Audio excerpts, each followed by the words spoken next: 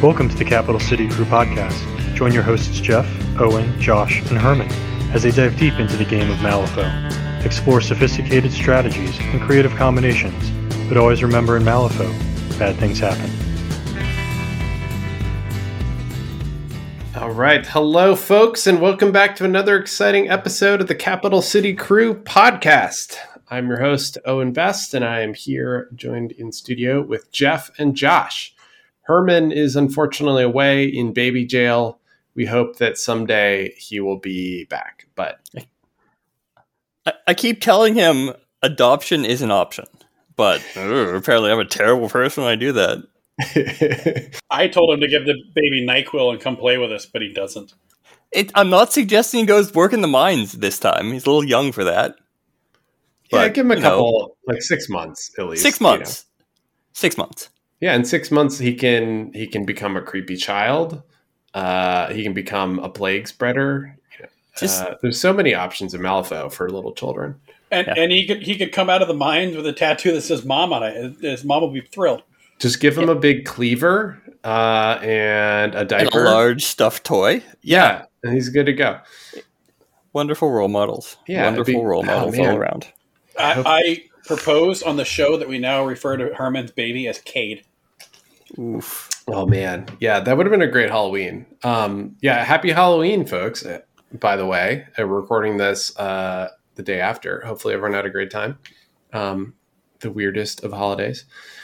So we are here to talk to you today, to talk to Jeff, really. The worst. Yeah, well, I mean, we do our best. But yeah, we're hanging with Mr. Cooper today. We're going to talk all about the apex predator of the Explorer Society and learn about why Jeff hates the first Lord Cooper but loves the second Lord Cooper. Strongly dislike first Lord Cooper. Yep. But we'd love to hear from you all in Facebook, in the comments, by email, by any way to add us or mention us.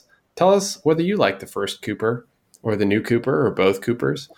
We'd love to hear about it. And we mean that. We would really love to hear your guys' feedback, because when we post these things and nobody responds to it, we wonder if it's really worth it. No, we don't. We know it's worth it. People do listen to it. So, so we have that. And we had our brief number one podcast in Eastern Europe for 1 week. But anyways, before we get into hanging with Mr. Cooper, Josh is here to tell us about a spicy, disgusting, gross tech talk, a strategy that he employed in the most recent post-World Series Vassal League. Just a brief shout out to the Vassal Discord group. If you were looking to play and you are still stuck quarantined like some of us, you should check out Vassal. You should check out the Vassal Discord, because they organize tournaments and events all the time. And they're a great source of awesome activities, and that group is fantastic. So, Josh, take it away. Tell us about your absolutely gross and disgusting play that you did. Just because it's McMorning doesn't mean it's gross and disgusting. Yes, it does. Okay, maybe it does. No, this was the last round of last month's Vassal tournament. It was actually a McMorning 1 versus McMorning 2 pseudo mirror match for the bronze podium position. I was McMorning 2, my opponent was McMorning 1s. It was a great game. But in it, I got to leverage one of the most enjoyable things that you can get from McMorning, which is a no target number obey, which by way of the nurses and their seduction ability. Normally, seduction found on multiple different models. Strips focus, gives the model distracted. Nurses get the small favorite trigger. Mask trigger, model has to be poisoned. But then it's just basically an obey. There's no target number on seduction, so as long as you have the mask, which you can casually get for nurses using tools for the job, you can just obey models. Friendly ones can just relent and you automatically pass, even if you have the Black Joker. Very easy to do. Downside is it gives you distracted. Fortunately, as if planned when they were assembling the models in this crew, the Rogue Necromancy just has a built-in positive flip on his attack. So if you're willing to just suck up only making a regular stat 6 attack instead of a stat 6 positive flip attack, you can just get 2 free extra attacks out of your Rogue Necromancy each turn. More if you really want to, because you can take McMorning 2 and Plastic Surgery Seduction onto other models. It's less flexible because they don't have tools for the job like nurses do, but you can just put multiple attacks through the same model. And the neat thing about Small Favor as opposed to Obey, there's no once per turn restriction on it. You can just spam it. You can just spam it. I was just looking at that for the once per turn. I was like, nope. No, it doesn't have it because it normally is somewhat costly having poison 3. We're giving them distracted, but needing the trigger. But you can just bake in the trigger. Yep. So that was used in the Rogue Necro versus Rogue Necro showdown, where Rogue Necro came out ahead. It was pretty good. There are other models that you can also do this with if you take like Bête Noire, because she also has a built-in positive flip on her melee attack, and she actually works really well in a McMorning 2 crew. So yeah, but how often is she going to have poison 3? You can just put poison 3 on her. It's like 1 damage at the end of the round if you just have poison 3, poison 4 on her. I guess poison 4 is 2 damage, but it's easy enough to do. Honestly, if you're not careful, you could just do it by accident. Doesn't she have like 4 life or something? She has 7. Oh, she has 7 and built-in fade away on defense and willpower. So, you got to be cognizant of what's around and what can threaten her. But most things won't get multiple swings on her unless she's stunned, which was a risk in the McMorning versus McMorning matchup because nurses have stun on their melee attack. But yeah, McMorning 2 really likes those nurses. Rogue Necromancy really likes those nurses. All in all, very solid. Great way to focus a lot of AP through a single, very strong model in the Rogue Necromancy. So I'm looking at the Rogue Necro, and with its pouncing strike trigger, you can't get it off the Obey because it's an attack generated by a trigger. But if you include its own turn, it's potentially attacking 6 times with a stat 6, 3, 4, 5. Like that's pretty rough. Damage output. When you played this and when you've done it before, are you typically using it for the melee attack, or do you ever use the vomit projectile attack? Largely the melee attack. The vomit did come up since it was 2 melee beater crews. We had a very cagey approach on the first turn, but largely min 3 stat 6 positive flip attack is the way to go. Duping it with McMorning, putting it on other models. Nurse is also great with tools for the job. If you put the plastic surgery attack onto the nurse, they can again discard for a mask to auto trigger pouncing strike to get 4 AP out of your 6 soulstone model. Very efficient. That seems good. I will say the Rogue Necromancy's projectile vomit attack is one of the few models where projectile vomit is actually a decent attack with it, because it can do necrotic decay to itself to do a min 3 damage on it. So it's not horrible on him. For the rest of them, it is kind of horrible.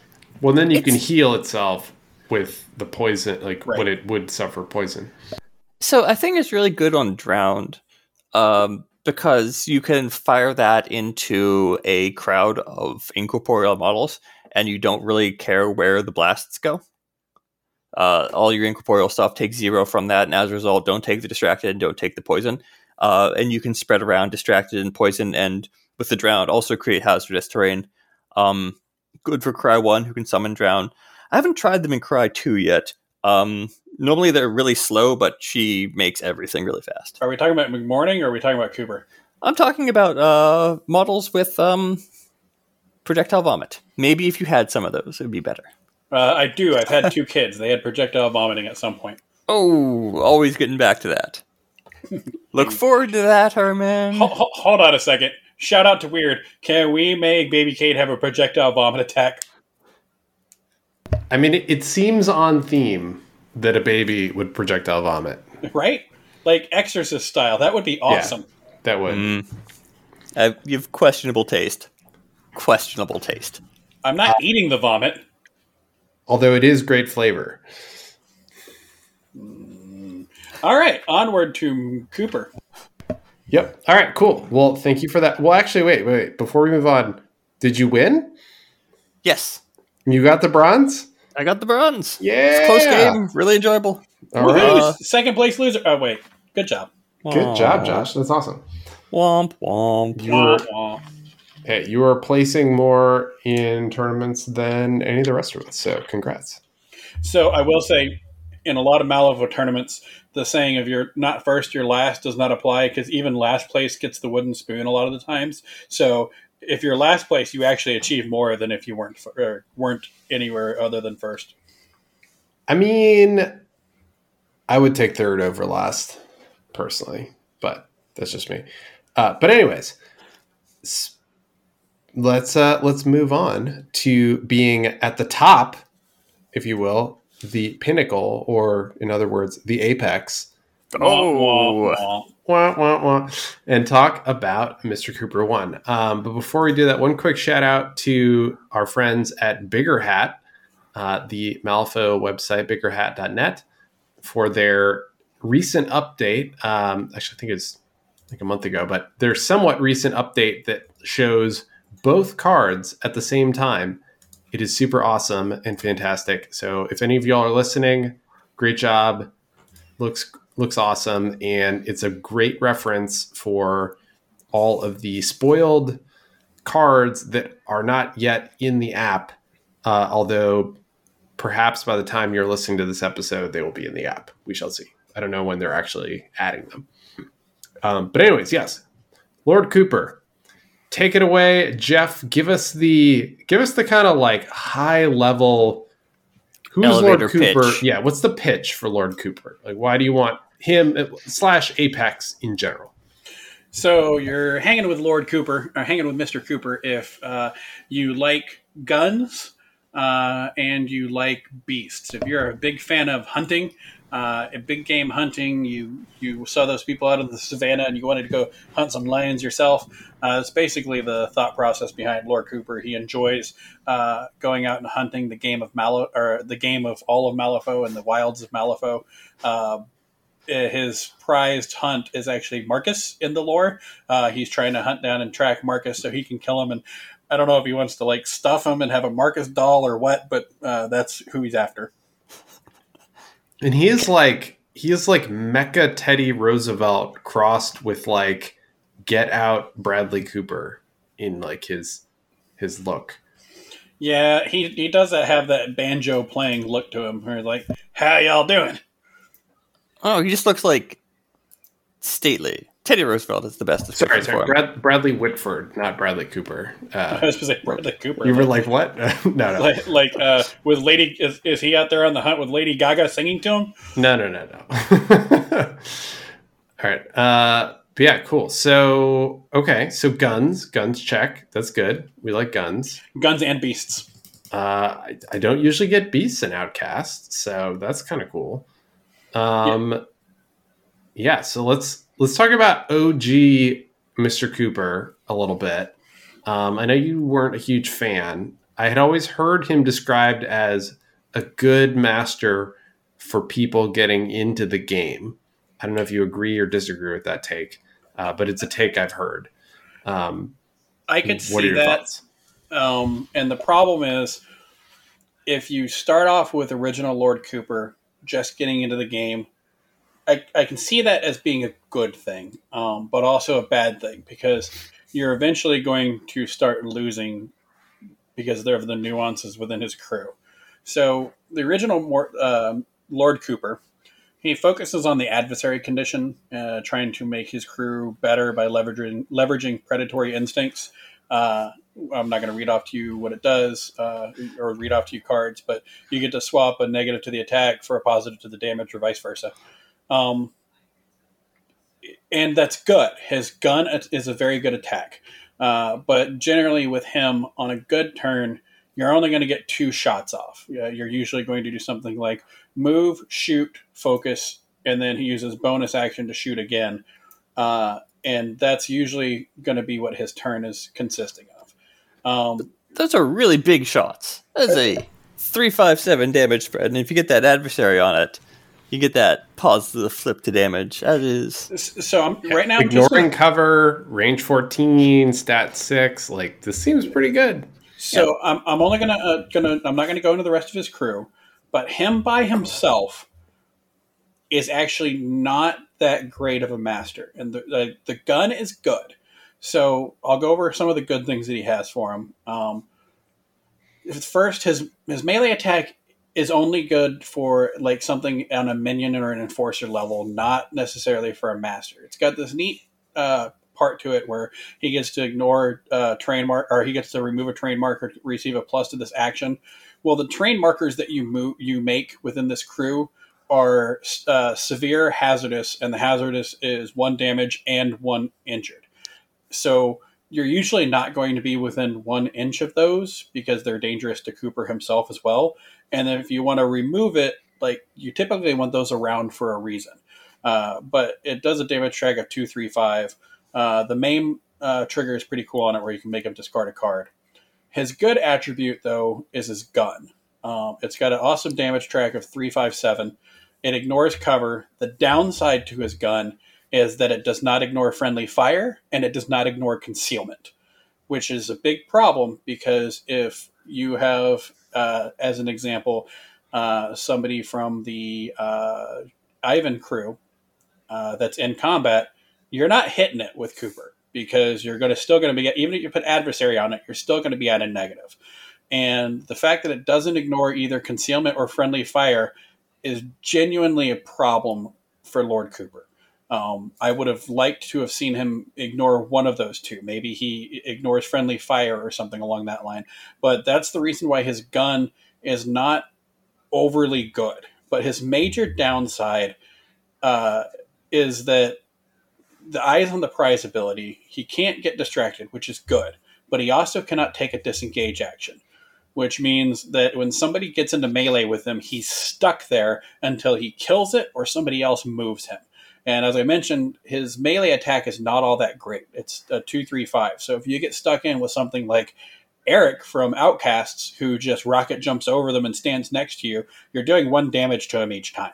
And there's not a whole lot Cooper can do to get away, and he's effectively shut down for that entire game. I have based Cooper with Anya like Karen, and there's just nothing he can do to get out. Yep. Because I think he has some models in the crew, or can get access to things with I've got your back. Can't do much with the hostile work environment around you. Yep. There's a lot of ways that you can shut this Cooper down where, he's got armor, so he can live. He's immune to distracted. That's all good things. But his next attack, he can only do his Nitro Express Rifle once per turn, twice if you use his bonus action for it. His explosive ordnance isn't that great of a shot. And what's really weird is the Express Rifle has a 14-inch range, whereas explosive ordnance only has an 8-inch range. Those two things don't add up together. We already mentioned he doesn't want to be in melee, so you probably want to keep him at a max range if possible. So you're not going to be able to shoot with the explosive ordnance after you shoot with your Express Rifle. So he's very kind of disjointed in how he works. His foul mouth motivation is actually pretty good, but it only has a 6-inch range. So this master that you want to keep kind of at a larger range so you don't get into melee now has these shorter range abilities that you usually aren't using a whole lot. Foul mouth motivation is good on the first turn because you can use the trigger to make it move your guys. But in general, he's like a weird combination of things that don't work together. And I've never really liked him because of that. Like, I like his crew. I just don't like him. And he feels like a broken Rube Goldberg. I'll mention some of the other abilities that you can do later when I get to his crew that help him a little bit more. But it's still all very Rube Goldberg-y, and it doesn't work out well. So, if the other guy is too complicated, doesn't quite mesh together, what did they change to make him work? So I love the new Lord Cooper, Huntmaster. And the reason why is several of the things that I just mentioned, they completely 180'd on. They went from him where he just tries to increase the damage of the crew around him to where he is actually a support master for his crew. He still has a good damage output. His Hunter's Bow is still a 2-4-5 damage track, and he can still give out adversary beast every time he shoots something, which is pretty cool. His bow ignores friendly fire, which is one of the highlights that I mentioned before, so he can shoot into combats without those negatives. He doesn't ignore cover anymore, but that's fine because I would rather hit you at a negative than not hit you at all. He has Depths of Malifaux, so when we mentioned those pit traps earlier, they don't affect him anymore. So he can walk in and out of pit traps. He can stand in a pit trap to keep himself protected, where if you want to come into the pit trap, every time you take an action, you're taking 1 damage and 1 injured, and that's usually a death sentence for you. He has Lead the Hunt, so every time he obeys a model, or every time a model makes an action outside of its turn generated by a friendly effect, he gets +1 to its duel. And the big thing he has is Scent for Blood, which several other models have right now. But it's after he damages an enemy model, you can discard a card to make a friendly beast take an attack against the enemy model, and the damage flip on it is a negative. But you know, I think you're leaving out stealth. Having a master, a ranged gun master with stealth. Well, it's not epic. That's so good. It's not just the stealth. So he has stealth, so you can't target him from 6 inches away. But he can also put up his own pit trap markers, which I already mentioned.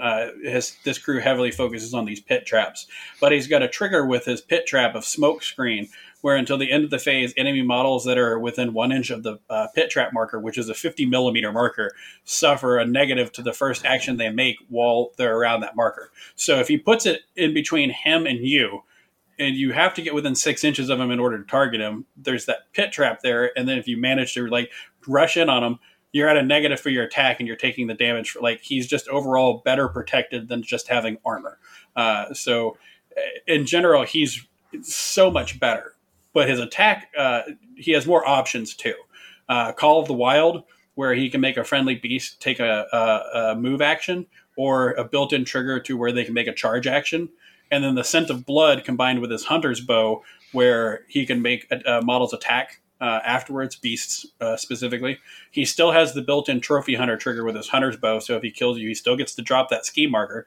But he also has My Loyal Servant on it that's on a ram, where he can heal the model, which the Malosaurus Rex usually takes a lot of damage, and he can heal it back up. So in general, the new Lord Cooper is a full package of good things. The only thing that I would have liked to have changed is I would like to swap the skinning knife for the previous melee attack, where I can get rid of a marker that's near him to do a positive to damage. But you can't be in a perfect world with all of this stuff. It's I'm sorry, your amazing range master didn't also get an amazing gun attack. Who do you think he is? Or amazing melee attack. Who do you think he is? Leviticus? Seriously. Nerf Leviticus. But the bad parts about the first Lord Cooper, I think we went through. First Lord Cooper, I will say his triggers that he has on that gun are outstanding, where he can ignore hard to kill and demise abilities. And there's another trigger that's really good on it. I forgot what it was. This Drop Lord a ski Cooper, marker. Oh no, but new one. No, has the new one has that. He has another one that's draw 2 cards, discard a card. That's it, where he gets a little bit of card draw in it. The new Lord Cooper, his downside is that he requires positioning. He has to position a little bit better than the old Lord Cooper. And his crew becomes very card hungry with the Scent of Blood ability and a lot of the other discards in his crew. So you're going to have to include things like the Vitagi Huntsman to get some of that card draw. Yeah, did he have enough to keep up with it?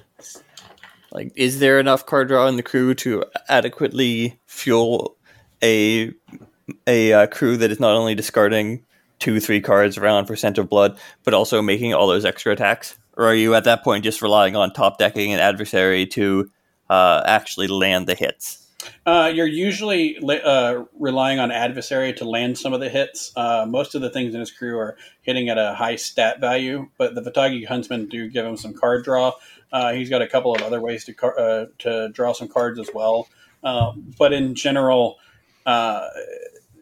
you're looking at deleting a model or two a turn, and then your hand's going to be gone. So you're going to be looking at the pit traps to help protect your guys to keep them away from you. And I imagine the severe injury trigger on the bow is helping out in the overall accuracy, making even those low top decks be good when your opponent's stat is 3, 2. Exactly. They're not just the severe injury trigger on his bow, but also the traps causing injured as well. Is like you're usually hitting at a low amount.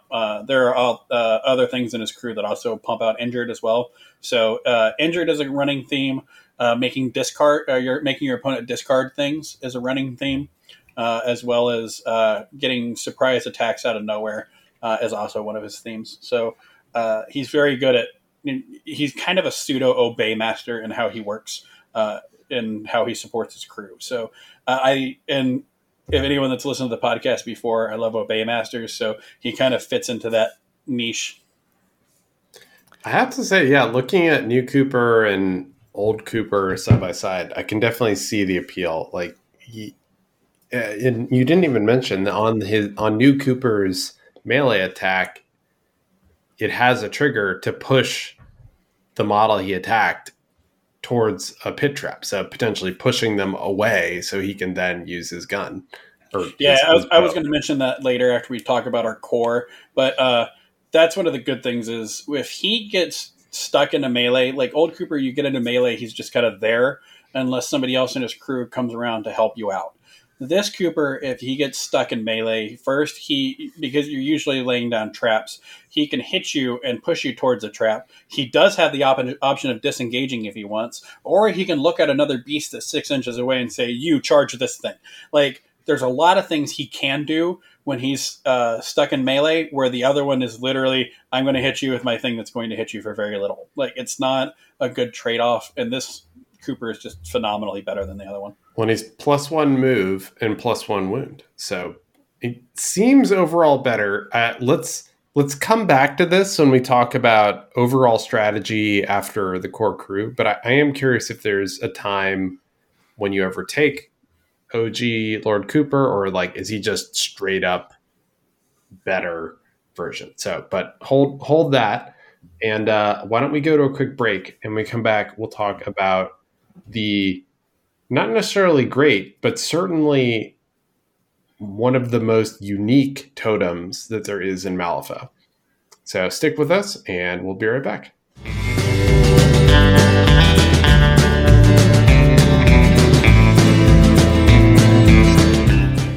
Hello. Do you like our podcast and want to ensure that it continues to run? Maybe you want to hear our outtakes on unedited footage. Or perhaps you're just flush with cash and you like being generous. Either way, we've set up a Patreon just for you. If you like us, please consider donating. Our Patreon can be located in the show notes. If not, we're all pretty sure that it's Harmon's fault. Either way, if you like our show, go ahead and leave us a comment. Thanks. All right, welcome back from that exciting break, and we're going to talk to you all. None of that will see the light of day. Yeah, none of the stuff we just recorded. But yeah, welcome back, and we're going to talk about the core Apex crew. Jeff's going to tell us what his always take models are, and then he's going to talk about his various, somewhat long list of tech picks. But we're going to get it started with the totems. So the totems for Lord Cooper, I have to say, one of the more unique ones in the game, and yeah, they're a pain in the butt. They went through a lot of iterations. We can't really talk about, the original beta of this, but I do remember, like, these guys always from the start were like, oh wow, this is a really interesting concept of like deadliest game, like they're sort of almost like helping your opponent. Like they went through a lot of iterations, but tell us about where they ended up, the runaways, what they do, what these crazy wild totems are like. Sure. So you have to take 3 of them because you have to. And actually, you know what? Do you have to? Is there a rule that says you have to take a totem? That's an interesting question. That is a good question. I'll look this up while you keep telling us about them. All right. But assuming that you have to take them, I don't think you actually have to take a totem, but assuming that you have to take them, at best, they're a soul stone for you or a free scheme marker anywhere on the board and some card draw. Usually, all they are 3 pass tokens for your enemy every turn until they start dying off. So the interesting thing about them is when they die, they give a enemy. If they die from an enemy hands, they give adversary apex to the enemy that cannot end while a friendly Lord Cooper can see the model. If a friendly Lord Cooper kills them, he gets a soul stone. And if by some grace of God you get them across the board into the enemy's deployment zone within 4 inches of a table quarter, then you can draw hands to your maximum hand size and drop a ski marker anywhere on the table. I've only done this once in the, 10 to 15 games I've played Cooper, because nobody lets runaways run through their it just doesn't happen. So they're not hard to kill, but they have just enough wounds on them to be annoying for somebody.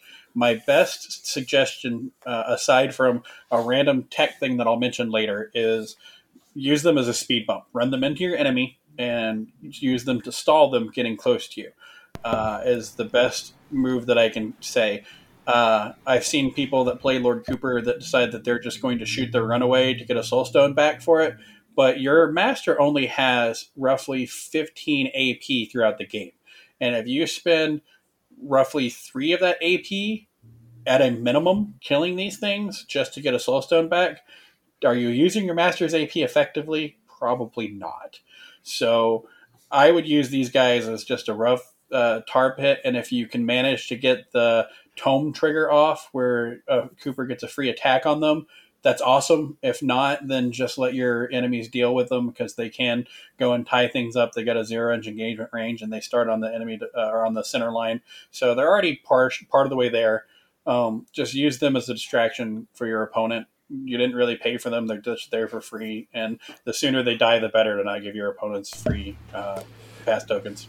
All right, so the verdict is, from the core rule book, I don't see anything that says you must tire totems. No, you don't have to take your totem. Yeah. I've frequently considered not taking a curio with Cry 1 So when you can just it could be summon the if it could be the target of a scheme like Vendetta. Curio is a really good Vendetta target because she's expensive but fragile. So if you just don't have her in your crew initially, they can't pick her as a target. But I don't think I'd ever not take these guys. Sure, you give your opponents pass tokens, and maybe I'm very blasé about that because I play summoners. But they are adequate speed bumps. 4 wounds puts them out of one-shot, easy one-shot range. They have to either get lucky or put a moderate card to it to one-shot them for most things. So I would have rather them been 3 wounds so that Cooper could have one-shot them easily. Them being 4 wounds is right at that level where I'm like, it's too much effort for me to kill it with Cooper, and it's like... Run them through a pit trap. If you want to kill your own dudes, just put them through the wood chipper first, and then when they come out the other side, they'll be just primed Cooper 1 murder fodder. I wish that they had made them to where all of your crew could treat them as enemies, but only Lord Cooper gets to treat them as an enemy. What did these guys do to you? They ran away. Well, all right, so let's think briefly on deployment zones though. So if you're on corner, you put them in on the side, right? They're already on your flanks. They can start on the center line, right? So you can deploy them in the corners. So then either your opponent is dedicating AP to messing with these guys, or they are just bum rushing your opponent's deployment zone, which they only need to go. Let's see, if they're on the center line in the corner, they in 2 walks, they can get within 4 of the deployment zone. And then it's 4 inches of the table corner. So Yeah. they need to have 3 walks to the do corner. it. Yeah. 15 If inches it was of the just the deployment 18. zone, these guys would be excellent. But it's in the deployment zone and the 4 inches corner. within the table corner, which is really hard to do. If it was just within 4 inches of the deployment zone and they got all those benefits for it, that would be ridiculous. Like, So it's 3 walks so generally then it's 3 walks. So on their second, assuming they just run in a straight line with no intervening terrain, they go 10 inches, turn 1, then 5, and then they're within 4 of a corner, and then they remove themselves to drop a ski marker and draw cards. Yeah. Or your opponent has wasted AP chasing them down or shooting them or going after them. Like, that doesn't seem bad. So what actually usually happens is you move your runaways forward to try to get them in position, because they're just miscellaneous movements, and their opponent got pass tokens for them, so you need to start moving things. Yeah. And what your opponent will do is, because he's trying to get into position, he'll usually, instead of walking forward, he'll charge or walk and then charge, because they're kind of in the way. And most things that are decent have a 1 inch range. So they'll charge, hit the runaway once, and then do their next walk. And then the next model will activate and charge, kill the runaway, and then walk. And they just do their normal actions of, I'm going to walk forward. They just kind of hit the dude on the way. So it's not, what you can do is you can kind of keep them a little hidden. And the only problem with this tactic is you're giving your opponent 3 pass tokens every turn because you're doing it. You can leave them a little out of the way, like behind buildings and things like that, where they can't just charge them along the way. They have to actually go out of the way to get to them. But then you're looking at turn 3 at the soonest that they're going to be able to try to get into the deployment zone. And keep in mind, escape is not a bonus action. It's a normal it's just action. an action. So there's a lot of downsides to these guys. And if you manage if you work really hard at it, you can use escape. You can get maybe one if you're lucky too, but you get them for free. They're not something to write home about. They're not the greatest thing in the world, but they can be used as random bumps in the road. And maybe you get lucky and your opponent flips bad and they tie something up for a little bit. Well, the other thing is the call for help bonus action. Give target enemy distracted. After resolving, Lord Cooper takes a free shot at them, ignoring friendly fire. Yep. Like you could potentially free kill them. Would you like to know the downside to that? 4 inch range with a stat of 4. Yeah, no, I mean it's not great, but it's potentially your opponent's eating a card, right? Yeah. So those things come into play, like the call for help. That's why I said you can kind of leave them around hidden behind buildings a little bit, because they can do for call for help in turns 2 or 3 when your opponent wants to keep his cards and not waste it on something like this, or he's already using his cards in the turn. But then, like I said, you've started giving your opponent pass tokens so now in turn 2, if you manage to start doing this type of stuff, he's going to hold those tokens so he gets the first turn on turn 3 when the battle's at its fiercest. And they're a liability a lot of the times. Yeah, I'm not saying they're bad. They're just kind of there. Sometimes you need a soul stone, and Cooper can just take a pot shot and kill one of them, and hey, that's awesome. But they're there. Why isn't hunting humans for sport more advantageous? Honestly? I know, right? What would have been cool is if they gave Cooper a blast and he could shoot into these dudes and blast off of them into others. No, that would be terrible. Why would you even suggest that? That sounds terrible. That was the resurrectionist motto, and it was one of the greatest things that they removed from in 3rd edition. Being able to blast off yourself. What the heck? All right. Now, to get away from the runaways, one of the best models in the crew, unsurprisingly, is the Malosaurus Rex, which is another one of the core pieces. I will usually always take a Malosaurus Rex. And the reason why is because this thing is a beast of a model, both the model itself and its stats. It's immune to hazardous and severe terrain. So when you're playing around those pit trap markers that you're putting down, he doesn't have to worry about sidestepping around them. He can also move through other units. He's got 12 wounds. He's terrifying 12 and hard to wound, which means that most things aren't going to be able to take him out in an activation. Even dedicated melee damaging masters are going to have a hard time taking a Malosaurus Rex out in one turn.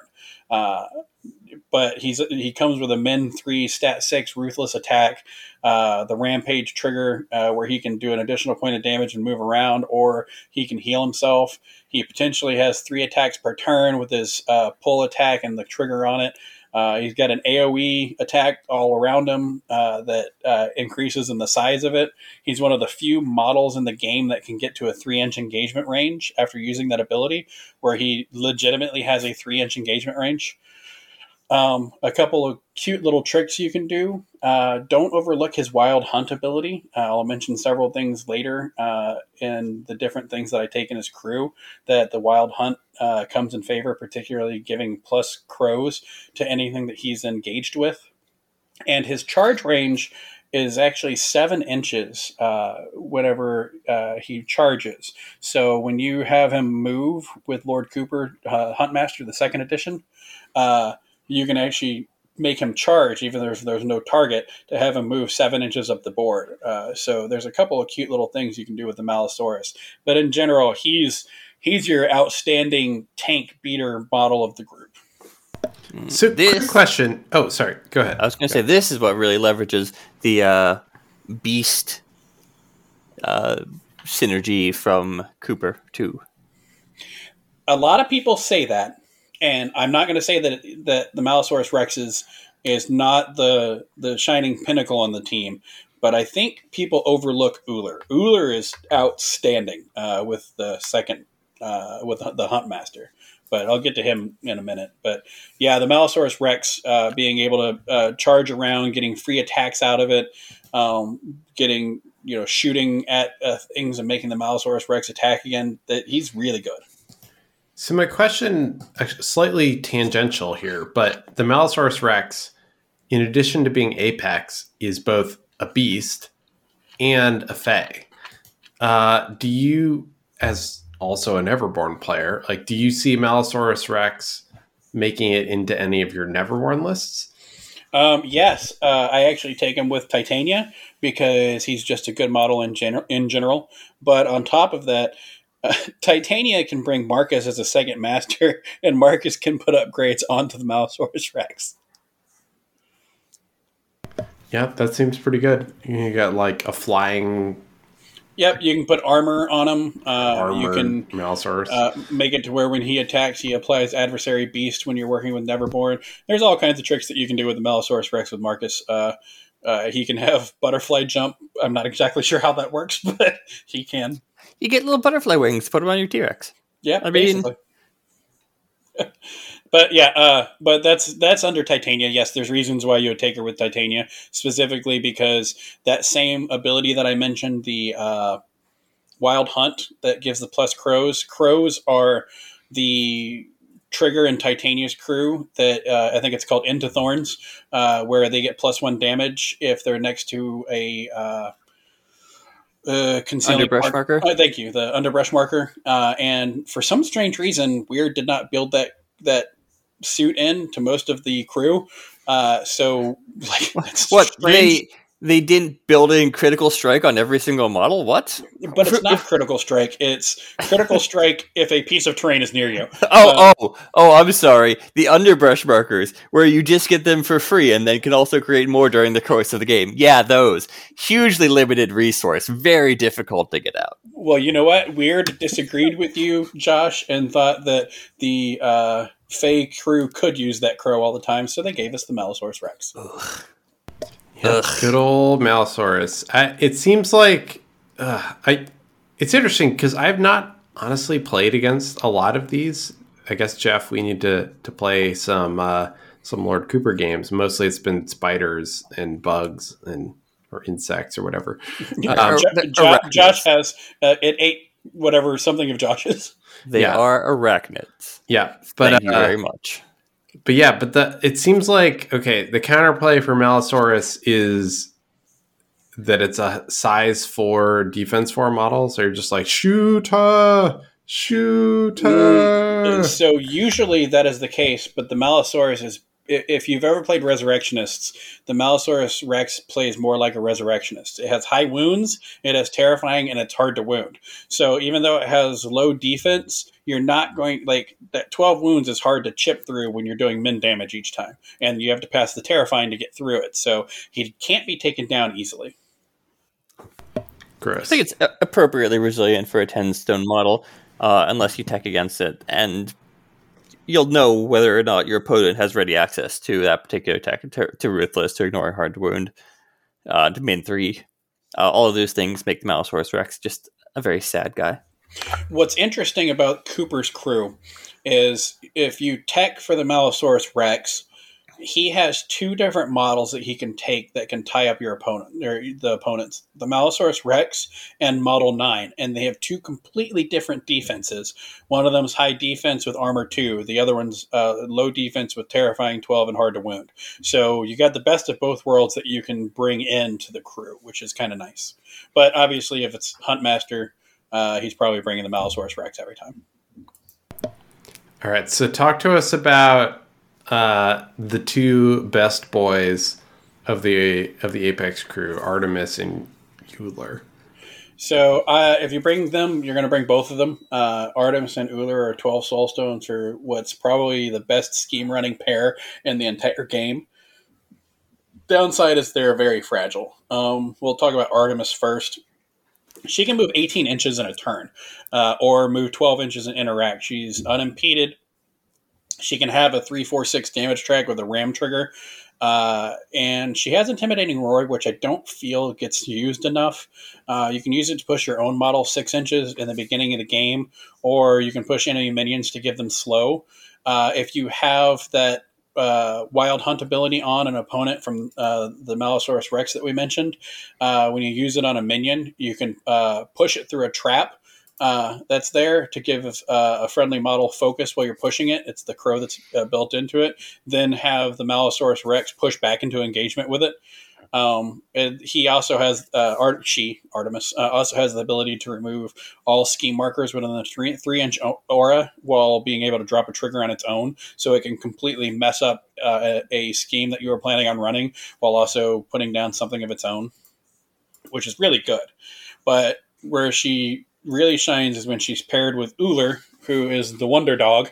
A lot of people look at Artemis and think Artemis is the better of the 2 because it has a nimble and can do free walks and gets around the board really quickly. But Artemis can, when teamed, or Uller when teamed with Artemis, can literally move across the entire board in 1 turn. It has by your side, so it can put in discard a card to put in base contact with a non-minion model, which Artemis is a non-minion. He gives hard to wound to everything within 2 inches of itself, which is just phenomenal. He also has the ability that can remove scheme markers within 3 inches, but he gives himself focus for each one. Not that great considering his damage track is 1, 2, 3, so focus on him isn't that great. But he can also push a model 4 inches and give that model focus with one of its abilities. But his big thing he has is his attack action. It's only a 1, 2, 3 with staggered, but he has got a hold down trigger on it, which is a crow. So Wild Hunt will help you put this into place. And the hold down trigger allows you to make a ranged attack from another Apex friendly model within range. So you can. This is where both Cooper 1 and Cooper 2 can get additional shots with that huge rifle or with his gun, and get those additional shots off, which is just phenomenal. So when we talked about Cooper 2 earlier, where he can discard a card to make Uller take an attack, that means that when Uller attacks, because it wasn't a trigger that triggered this secondary attack, he can then get the crow trigger to make Cooper attack a second time. So for each AP, you can now attack twice, which is phenomenal. That seems good. I am curious about though, why is Uller 1 more health and 1 more defense than Artemis? He's the melee dog because he also technically has hard to wound because he's within his own aura. So the melee dog is supposed to tie things up, while Artemis is supposed to be more the scheme runner. Basically, is kind of the thought process behind it. He was the dog in the dogfighting ring, where Artemis was the one that was in the house. Gotcha. Sorry, what were you about to say, Josh? I was going to say, in that single activation, you have now chewed through half your hand, discarding the cards to make having Cooper attack, to make Uller attack, to make Cooper attack, to make Uller attack. Just back and forth forever. It sounds delightful. Yes, but if your master dies afterwards, it's probably worth it. Yeah, not my master, your master. Yeah, Didn't you read the rule of Cooper attack 3 times in a turn and dies? That's just that was Cooper 1. Oh yeah. So the way you get around that is the other I always take at least one Vitagi Huntsman. I consider them the utility infielder of the whole group. When he activates, if he's within 2 inches of a friendly Apex model, he gets to draw a card, which kind of helps with that issue. Sometimes I'll take more than one Vitagi Huntsman. But he can also create traps as a bonus action. His melee attack isn't all that great, but his other 2 abilities are actually really neat. He's got a 12-inch gun with a 2/3/5 damage track, and on a crow, once again from Wild Hunt, when he's targeting something with the Balosaurus Rex is engaged with. But keep in mind, he does not ignore engagement. He can trigger a trap to be dropped on the enemy, and this is not creating a trap like his bonus action. It's dropped. So when they shoot something with a crow, you get to put the trap underneath the model, and they are just stuck there inside that pit trap, and they have to take 1 damage and 1 injured to do anything while they're in it, which is great. Oh yeah, because it's dropped. Yeah, although it is artwork fail though, like that he has a clockwork revolver, but the artwork is like a 8mm or like a giant 10mm grenade launcher.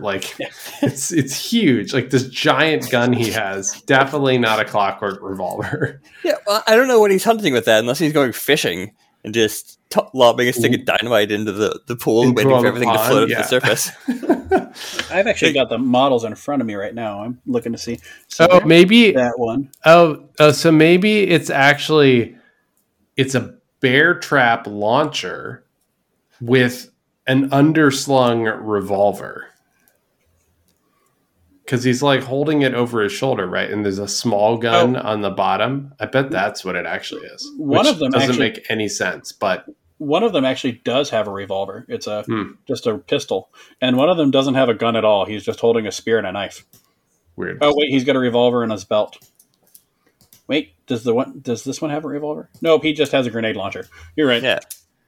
The traditional weapon of the Vitagi Huntsman, the grenade launcher. I mean, it is what it is. But that might pair with his. The reason why I call them the utility infielder is their on the hunt ability is actually really good and really underutilized. So when you hit something with it, you resolve a series of effects in order of what you do. So if it's one of your beasts, which you'll use this in the beginning a lot, you push the target 4 inches away from you, and then the target gains adversary apex because all beasts are also living. But do you really care that you gain adversary apex? Not really. If you're going against things like, to go down the line, beasts get pushed 4 inches. Constructs suffer 2 irreducible damage, which is great because most constructs have armor. If you're living, you gain adversary apex. And if you're undead, you gain injured 2. So if you're going against a Von Stuck crew, you can do 2 irreducible damage and injured 2, which is awesome. And these things really work. They do a whole lot of good. The problem with this ability is you can only do it to the same model once per turn. You can't do it more than once per activation to the same model. So you can't just do 4 irreducible damage to that valedictorian that's coming to you and make it injured 4. That's not allowed. Oh, so beasts don't have the living tag. Living is the tag for humanoid things that are alive. Lose yeah, no, beasts aren't living. You are that's correct. why That's why sandworms can't take leadline coat. Yeah, and Leadline beasts drop corpse marker. Like they're treated. Yep, Yeah. you were right. So you just get to push them now. You don't even have to put the adversary apex on them. Yeah. But there are some things in the game that you do get to, like Von Stuck's crew do have undead and construct and things like that. So there are some things that you get to double up on. Yep. But yeah, that's the core crew. Usually it includes the Malisaurus, Artisan Uller, and at least one Vitagi Huntsman. And then I pepper in my my tech picks as needed. The difference that I'd say in the two of these is in a best case scenario where all the stars align and you always flip severe for some reason. We also call these Josh flips. Cooper 1 will do a nitro shot, focus, a nitro shot, and then use explosive ordnance with foul mouth motivation with a model near it for a total of 15 damage with max damage across all those attacks. If you switch out the explosive ordnance, if you're somehow in range to do it where you can do nitro shot, focus, nitro shot, and a charge, you can get it up to 19 damage. Cooper 2 can force a T-Rex to charge. The Rex attacks, then Cooper attacks, discards a card for the Rex to attack. Cooper attacks again, discards a card for the Rex attack, and then lays down a trap to protect yourself. You can get up to 25 damage. Like, now, that's all stars align. Everything is perfect on your turn for Lord Cooper, and things go great, and you don't have a hand afterwards. In your worst case scenario where you're engaged, I threw in a 7 Soulstone Autumn Knight because they are armor 1 and hard to wound, so they're kind of hardy models. And your damage flips hate you, and any models that you need to get to are 8 inches away. Your only option with Cooper 1 is to attack 3 times with his maim attack, which will do 3 damage if you hit each time. And you can't do your bonus attack to help you in any way. Cooper 2 has all the options of being able to attack with a skinning knife and push your model away from you towards a trap marker and then shoot it 2 times. It's still only 3 damage, but you're not engaged anymore. Then you can lay a trap to protect you between you. You can choose to disengage towards the support model, and if it's a beast, obey it to charge the model that's next to you. You can choose to disengage, put a pit trap between you, and then shoot at the model 2 times. Like, there are things that you can do where Cooper 1 in a worst case scenario is just stuck there, hitting a model for 1 damage each time, or 2 if the model isn't defended, or it doesn't have like armor or something, but that's not a normal situation. Yeah, I noticed something conceptually similar with McMorning too. Where he just had a lot more options. Like, McMorning 1 could delete a dude, no problem. But McMorning 2 just had a wider range of things. And I don't know if it's the support master versus combat master distinction in this case, where support masters just typically tend to have more tricks, rather than just a single ability that you want to use a bunch of times. So this is like you said, the support version of Cooper, and he's bringing a support toolkit as opposed to just a straight murder stick that he points at people and murders them. And even then, he wasn't a straight murder master either. I mean, with 2 shots, if he did max damage with it, he could do 14 damage in a turn. 14 damage is a lot of damage, and it's also 14 damage in two 7 damage chunks, which is arguably the best form of damage. True, but I'm never going to say that his gun is bad. I don't like how disjointed his kit is where the ranges are so different from each other. Where, like, I can't do a nitro shot and then shoot in with the shockwave attack. Like, you can't do the 2 of them together. And for sure. It makes it very odd. And this one is a lot better where I can shoot with the hunters, or I can tell a beast near me to charge. It's a 6-inch range, and the 12-inch range on the bow. So if it's within range of me being able to tell it to charge, then I can probably shoot at the model too. So I tell it to charge, it gets an attack. The hunter's bow, I get to shoot and then make another attack from it. I can heal the model if I need to off of a ram. There's like so many options that you have. A lot of them are suit dependent, but it works better as a whole. And between stealth and his traps, he's a lot harder to take down than the original one. He doesn't have that one glaringly obvious weakness of stand next to this guy and he's hosed. Pretty much. So that's like, okay, so 1 Vitagi Huntsman, 1 Malisaurus Rex, Artemis and Euler, your 0 to 3 runaways. How many stones are usually taken for Cooper? I typically stay this way with most masters. I only like to take around 3 to 4 stones with most masters, unless it's a summoner and I need then I'll go less with models and more into I can get models later by summoning them. I kind of subscribe to the Alex Schmidt line of thinking of the models you bring resources to your game for you, and AP is a resource just like everything else. So while granted having a stone is a good idea, and that's why I bring 3 or 4 of them, having 5 or having 10 AP spread throughout the turn is probably more useful than an additional 4 or 5 stones. So that's just my way of thinking when I go into things.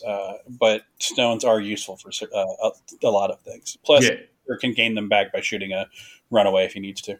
Yeah, I mean, I definitely agree. I've always gone typically low soul stones. I'd rather have models, but okay. But so that puts you at about say like 31, 32 points or stones for that. So it's like a little over half, 2/3.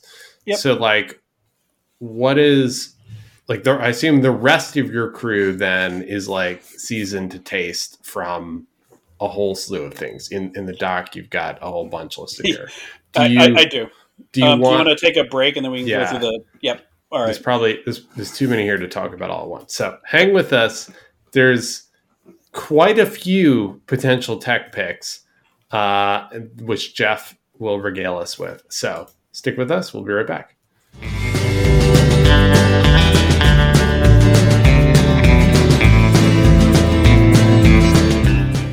All right, welcome back. Let's hear all about the tech picks. So we've got 28-ish stones to play with. What is going into that, and when are you picking which things? You mean 18? Yes, 18. Math. Yes. Yes, math is good. So we'll start with the new model, the Empyrean Eagle. It's a fast scheme runner that can shoot without needing line of sight, which is all cool and everything because it's good on the edges. However, I think this model was more designed for a Marcus crew because in this crew, between Artemis and Euler, you don't really need an additional scheme runner. They are really good as it is, and I have a different tech pick later that can accomplish schemes better. So I don't usually take the Empyrean Eagle with me whenever I come. That's more of a taste thing for me. But maybe when the model comes out, I'll love them to death. But and Marcus, where he can add different things to them and make them better, it's probably a lot better than what they are in this crew. So that's my thoughts on the Eagle. If you have any questions about that, the Austere and Twig Redux, you mean? Yeah, I mean, like movement 7 though for 5 points seems like a pretty good scheme runner with flight. Yeah, but as an example, you get all that good stuff plus stealth with Marcus, and they become outstanding scheme runners.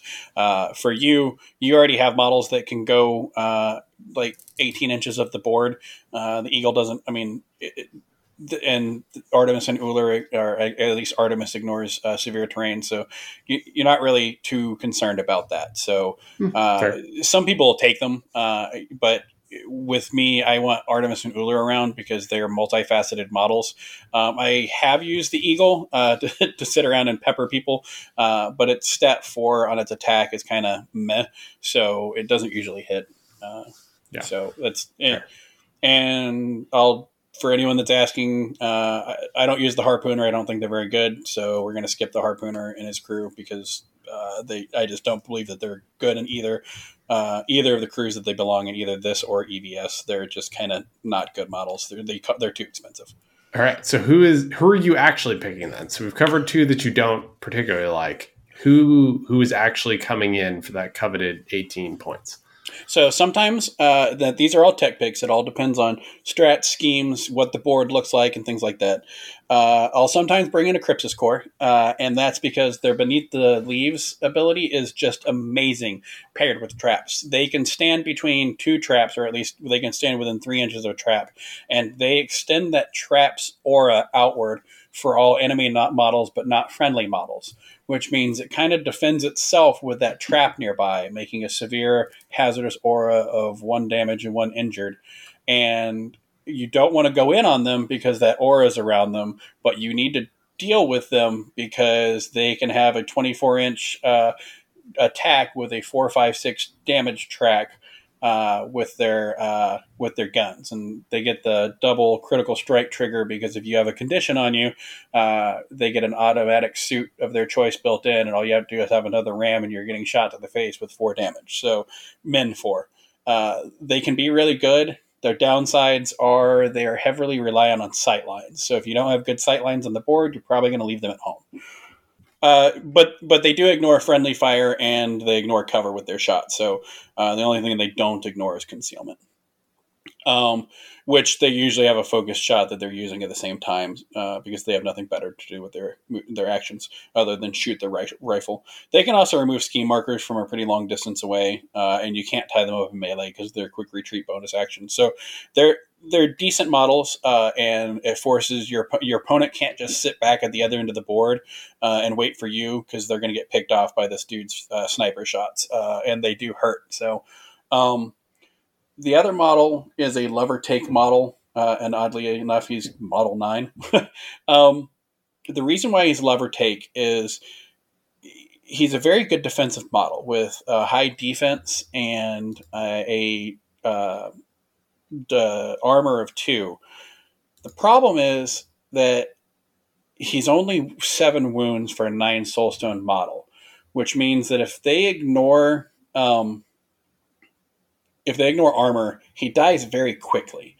The good things that I can say about him is that he can pair nicely with the Rex. He gets a execute trigger on his twirling blades. So if he charges into something that the Malosaurus Rex is engaged with, each attack that he does can be an execute attack automatically. And he's surprisingly fast. He can move around the field very quickly, being able to teleport to models with his throw knife on a severe. And he can also use his burst of steep speed to kind of do a semi leap. So he's quick, but sometimes if you are able to counter tech against him, he dies very quickly. Yeah, I imagine though, as you pointed out before, if you're expecting them to take Cooper 2, the likelihood of you specifically teching for anti-armor, not as high. That's true. And I think Model 9 will see more play with Cooper 2 now, because in Cooper 1, he came with armor, and Model 9 was his premier flagship henchman that came with his crew. So you're like, oh, Armor 2 model, Armor 1 master, like I should probably bring some anti-armor. But now that you have to worry about the beasts, and they're the big worry in the crew, I think Model 9 might see some more play. The teching against armor is probably even more so because of the existence of Calypso. You always want to tech against armor against an Explorer Society crew because fucking Calypso. It's funny you mentioned Calypso, because my next pick is actually Dr. Beeb and Calypso. And how many points is that? The two of them together? It's 12. Yeah, it's just 12. Okay, so that's cost as Euler and Artemis. I mean, so that's basically of your 18 that you're playing with. So you're potentially going Beeb, Calypso, and an upgrade or extra stones, or you're going Model 9 and one of these other models. Is that usually it depends on the strats and schemes. Okay. Sometimes I'll throw in a sandworm or the damned. I'll get to those later. But if I bring Calypso, I'm also bringing Dr. Beeb, and typically in the first action, Beeb will activate and he'll drop a scheme marker because he can do that with his beeps and sweeps. All you need is a tome. You mean scrap marker? scrap marker. All he needs is a tome, which automatically gets changed to a 9 of tomes, which is exactly what he needs to drop scrap marker. So a 1 of tomes becomes a 9 of tomes for him. And then once he drops that scrap marker, he just ejects himself out of Calypso and will stand around that scrap marker and focus and do all other forms of good stuff that he needs to back in the back. While Calypso then walks forward and picks up a runaway. And then the runaway drives Calypso running around the field and becomes not useless. It's just this guy in a loincloth driving in a giant robot. Yeah, but the runaway's actions actually become useful at that point. So, like, he's just, I'll start by first running the runaway back, and then I'll have Beeb drop the scrap marker, and then jump out of Calypso, and then Calypso will activate and go walk forward and pick up the runaway, and starting on turn 2, and if you destroy Calypso, it's okay, because Beeb will just make a new Calypso, jump inside, and then I'll go right back to bringing Calypso up the board. And it's not like, even though Calypso only has a move of 4, it's not like he's slow, because he can move 12 inches in a turn. He's not slow. It's deceptively fast. I have played against Calypso a bunch of times, and it's stupid fast, and you don't think it's going to be, and then you're like, oops. Here it is. And what's really cool is when Calypso blows up, he takes up most of the life of the runaway, and then you just shoot the runaway and you get a soul stone. It's dumb. It's thematic, because it is thematic. He jumped in this machine and he's like, I'm free, and then the enemy killed it, and then Cooper's like, no, you're not. Boom, shot to the head. So I love that combination, just because it makes these runaways actually fun, and people are like, wait, what are you doing? And I'm like, yep, it's completely legal. Christ, what an asshole. The other thing, and these next 2 models are kind of big with Cooper, and particularly Cooper 2. You would never take them in Cooper 1.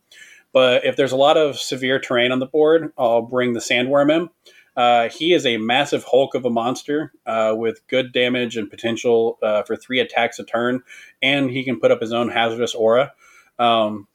People don't usually like playing with him when there's sparse terrain on the board, but he's still move 5, which is the average for most things, and actually above average for Explorer Society. So he can still walk across the board. He can still get pushed by your models, because he is a beast. So he can still move around the board even if you don't bury him. He just doesn't get that extra attack. And in a pinch, you always have the option of having him jump up in a pit track marker and suffering the downsides of that. But sometimes it's something that you may need to do. So the Sandworm is an option. The Damned is also really damned good. Wah, wah, wah. He's got a great attack. He has an awesome damage spread with that attack. He's got a 6-inch breath weapon that's doesn't suffer from any. It's not a gun of any kind. And when Cooper does his little heal, the new Cooper 2 from his ranged attack, it triggers the Chronicle effect, so that you can do an additional point of damage to the thing that's around that model. So those 2 models are also really good. They're both beasts, so Cooper can make them do additional attacks, and they just pair really well with them. Unfortunately, Cooper 2 did not get the Beastmaster ability, so you do have to pay 1 Soulstone extra for them. And my last 2 that I have to talk about, they don't necessarily have to come together, but Mr. Nagatoro is an obey henchman, which is just good to begin with. And when he obeys models, they get a +1 to their attack actions because of Cooper's ability, which is just good. Any kind of obeys are really awesome. And his backroom dealings ability is also a really nice ability to have, where you can just look at your opponent's hand. But he pairs well with the Night Silk Creeper, who is also a beast. He's fast, can potentially go up to 25 inches in a turn with jumping to a web and moving. He can do 3 attacks in a turn as well if he has webs around him. And if he uses the web strand ability to something that's stuck inside a trap, the average movement of most models within a faction is 5. So he reduces that down to 3 with staggered. So they're only moving 1.5 inches, which doesn't help them to clear the trap. So they can't clear the trap in one go, which gives them basically injured 2 and 2 damage when they try to get out of a trap, which kind of gets them stuck there. Plus, between Nagatoro and the Night Silk Creeper, they can do a lot of poison shenanigans that other people can look into. But these are more fun options, but they are kind of fun to take together and running up a flank. So what are you... Okay, so it sounds like the packages are Beeb and Calypso is one. Yep. And the other is some combination of like 2 of the other models you just mentioned. Like, when are you picking which? Like, what's your thought process there?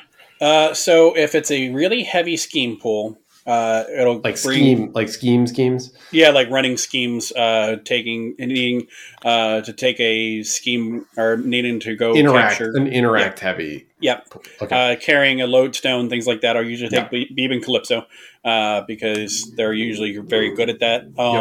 And maybe the Empyrean Eagle with it, because the Empyrean Eagle is smooth 7 and can get between things very easily. If it's a place where I have to take and hold a point, I'll usually do something like a Crypsis Core and usually like a Crypsis Core, and then more Vatagi Huntsman, put out more of those traps and things like that. If it's a kill heavy pool, I'll take a Sandworm and the Damned because they're both very massive beater models. And now my Malosaurus Rex is not the only thing you have to worry about. You've got to worry about Cooper, the Sandworm, the Damned, and the Malosaurus Rex, all of which can wreck your whole world in combination with each other. And then if I want to have some fun with the poison, I'll have Uller and Artemis run up one flank, while Nagatoro and the Creeper run up the other flank, and then the 2 of them together, and then my core base of Cooper, the Malosaurus Rex, and the Vatagi Huntsman will take up the middle. And you can try to go after Uller and Artemis, but now you have Nagatoro and the Night Silk Creeper, and they're not slouches. They can really wreck your world if you try to send a simple scheme runner after them to stop them. So you got 3 flanks that you have to worry about, and the only one that you can easily do is Artemis and Uller, but Uller can discard a card to go to the other side of the board. So it's a hard thing to account for. That makes sense. So when are you taking Cooper? Like, if we were playing to steal a concept from Third Foe Wars, the pool party concept, like where is Cooper going? Which strategies, which type of missions? So it's kind of blasé to say, but Cooper is a generalist master. He can play into anything. I don't think he's necessarily the best at anything, but I mean, he's not Nexus, so no, he's not Nexus, and he's not new Jedza, which is like extraordinarily killy while still being hard to kill. He's not he's not going to be the super scheme runners, and the 2 he is very good at running schemes. But Artemis and Uller can be taken into any crew, and they're the ones that really do the bulk of the work there. God, it sounds like you never take Cooper. It's not that. It's just maybe explorers have a wealth of fun things to pick from. But what I'll take Cooper in is typically something where I get one of those odd scheme pools where it's like, hey, your strat is you have to go. I don't even have the strats and schemes in front of me, but it'll be like a schemy strat where I've got to go take control over, or like corrupted ley lines. Your turf wars, your corrupted ley lines. And then the scheme pool is all about killing, where like I need to have models that move around quickly, but I also need to have models where I can kill you. And it's for those tournament games where the tournament organizer just went into the Malifaux app and pressed random without thinking about it. That's when I'm going to take Cooper into it because he can play into it and accomplish all things. Maybe not the singular best as some of the other masters, but he is versatile enough that he can do all of them. I don't know. That does sound like one of those handcrafted scheme pools where you're trying to pick a balance of different things so you can't have a singular focused, oh, everything's murder, oh, everything's interacting. So that might come up more frequently than you'd think. Yeah, well, stranger things have happened.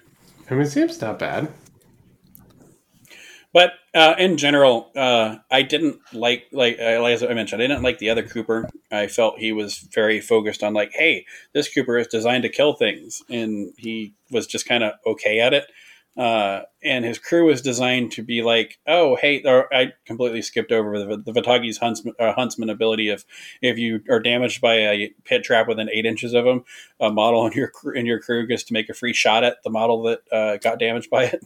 Seems like a bit of an oversight. Bit of an oversight there, but his crew is very good at holding points. Where he can get to a point, he can put up traps all around. Where if you want to come in, you're going to have to deal with those traps, or you're going to kill yourself. Because coming in, if you charge, I don't care what master you're using, if you charge your master in and you give it 4 or 5 damage plus injured from coming into a pit trap and deciding to go all in on something, you may kill my Malosaurus Rex or Model 9 or something that I've stuck out there for you. But your master's going to die too, because now it's at like defense 1 and it's going to die. Yeah, that seems good. So, sounds real mean, hard to play against, lots of very nasty things. What counterplay do you have against Cooper 2 in terms of both crew building and in terms of actual play? What would you do to stop him if you knew you were going up to face him? So with Cooper 2, you want to take out his large beasts quickly. An inexperienced player is usually going to run their Malosaurus Rex in to get it killed off quickly. Better players will do something else to draw you in. Sometimes they'll use Model 9 to put him out there, because with Cooper 2, the Malosaurus Rex is way more of a key piece than Model 9 is. So I'll stick Model 9 out there expecting you to come in after him. Then I'll have the Malosaurus come in afterwards to do the cleanup. The big thing is to watch out for that sandworm, because it can pop up and it can ruin days. I've had a lot of times where somebody went all in with their master on the Malosaurus Rex, and we're like, haha, the Malosaurus Rex is dead now. And then the sandworm comes out and eats their master, because the sandworm can also do min 3 attacks that I get to do multiple times with Cooper shooting at you. So those are things that you need to watch out for. But one of the big things, no matter which Cooper you're playing, is you want to take out Artemis and Uller very quickly. They're there for a reason. And usually that reason is going to be running scheme markers. They're not hard to kill, but they're very fast, and you need to work on taking them out. One of them has, I think, 6 wounds, and the other one has 7. So you should dedicate some resources in trying to take them out. And your typical 5-cost scheme runner is not going to do it.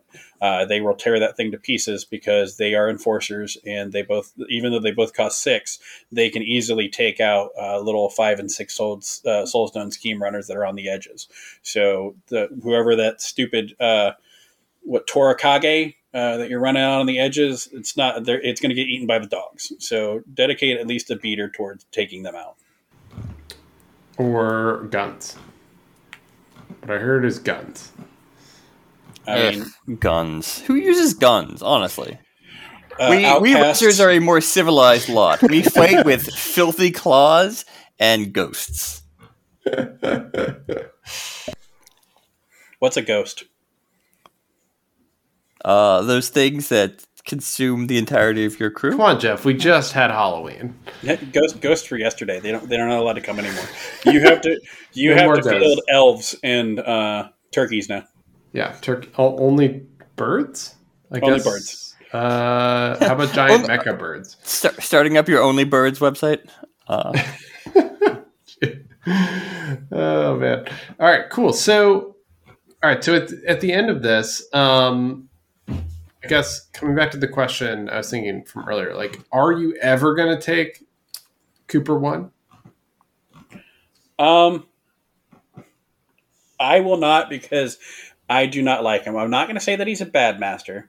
I don't like his Rube Goldberg machine of like putting down the traps and having to rely on them to have Cooper get extra shots with his rifle and hoping that rifle is the thing that takes things out. And the bad thing about that is when you run into a crew that makes a lot of concealing terrain, it just makes Cooper's day way worse. And I don't like Cooper 1. So other people really like Cooper 1 and will call me crazy. I don't like him, and I don't like the way that he plays.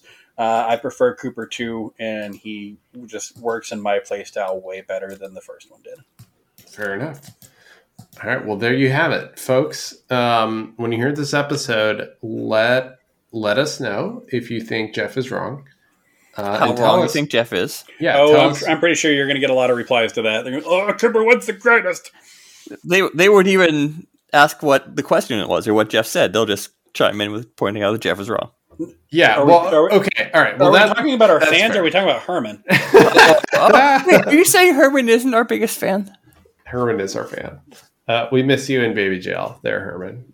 Hopefully you get paroled one of these days. I could only imagine how this podcast would have gone if Herman were here. And I'm like, I don't really like Cooper. What? You're crazy. He's the best. He just argues with me to argue. I mean, that's what the listeners want to hear. That's what I think. But we're not here for mild takes. We're not here for cold takes. I have one more tip to our fans about Cooper. Don't be stupid like me, where I took the sandworm and decided to use this hazardous aura when I was playing against Herman's. I used this hazardous aura when I was playing against Herman's Frontier army, and it specifically does not say anything about friendly or enemy. It says Frontier models are not affected by it. So it didn't affect his crew at all, but my guys couldn't go in it. It was not a fun day. I was like, hey, you should read your cards before you use abilities. That is the second worst thing I've ever seen done with a sandworm. That's pretty funny, though. Yeah. He was like, I'm going to charge your sandworm. And I'm like, okay, you take a point of damage. He's like, no, I'm not. I'm Frontier. But if you come near me, you're going to take a point of damage. I'm like, crap. Like, shoot. Nice. All right, cool. Well, there we have it. I think that's a wrap for another episode of the Capital City Crew podcast. Thanks for listening. We'll be back in your feed soon. Let us know if there's any topics you want us to talk about, be it Masters or just general topics or really anything having to do with Malifaux. So talk to you all soon. Catch you later. Thank you for joining us for this episode of the Capital City Crew podcast. We hope you tune in next time.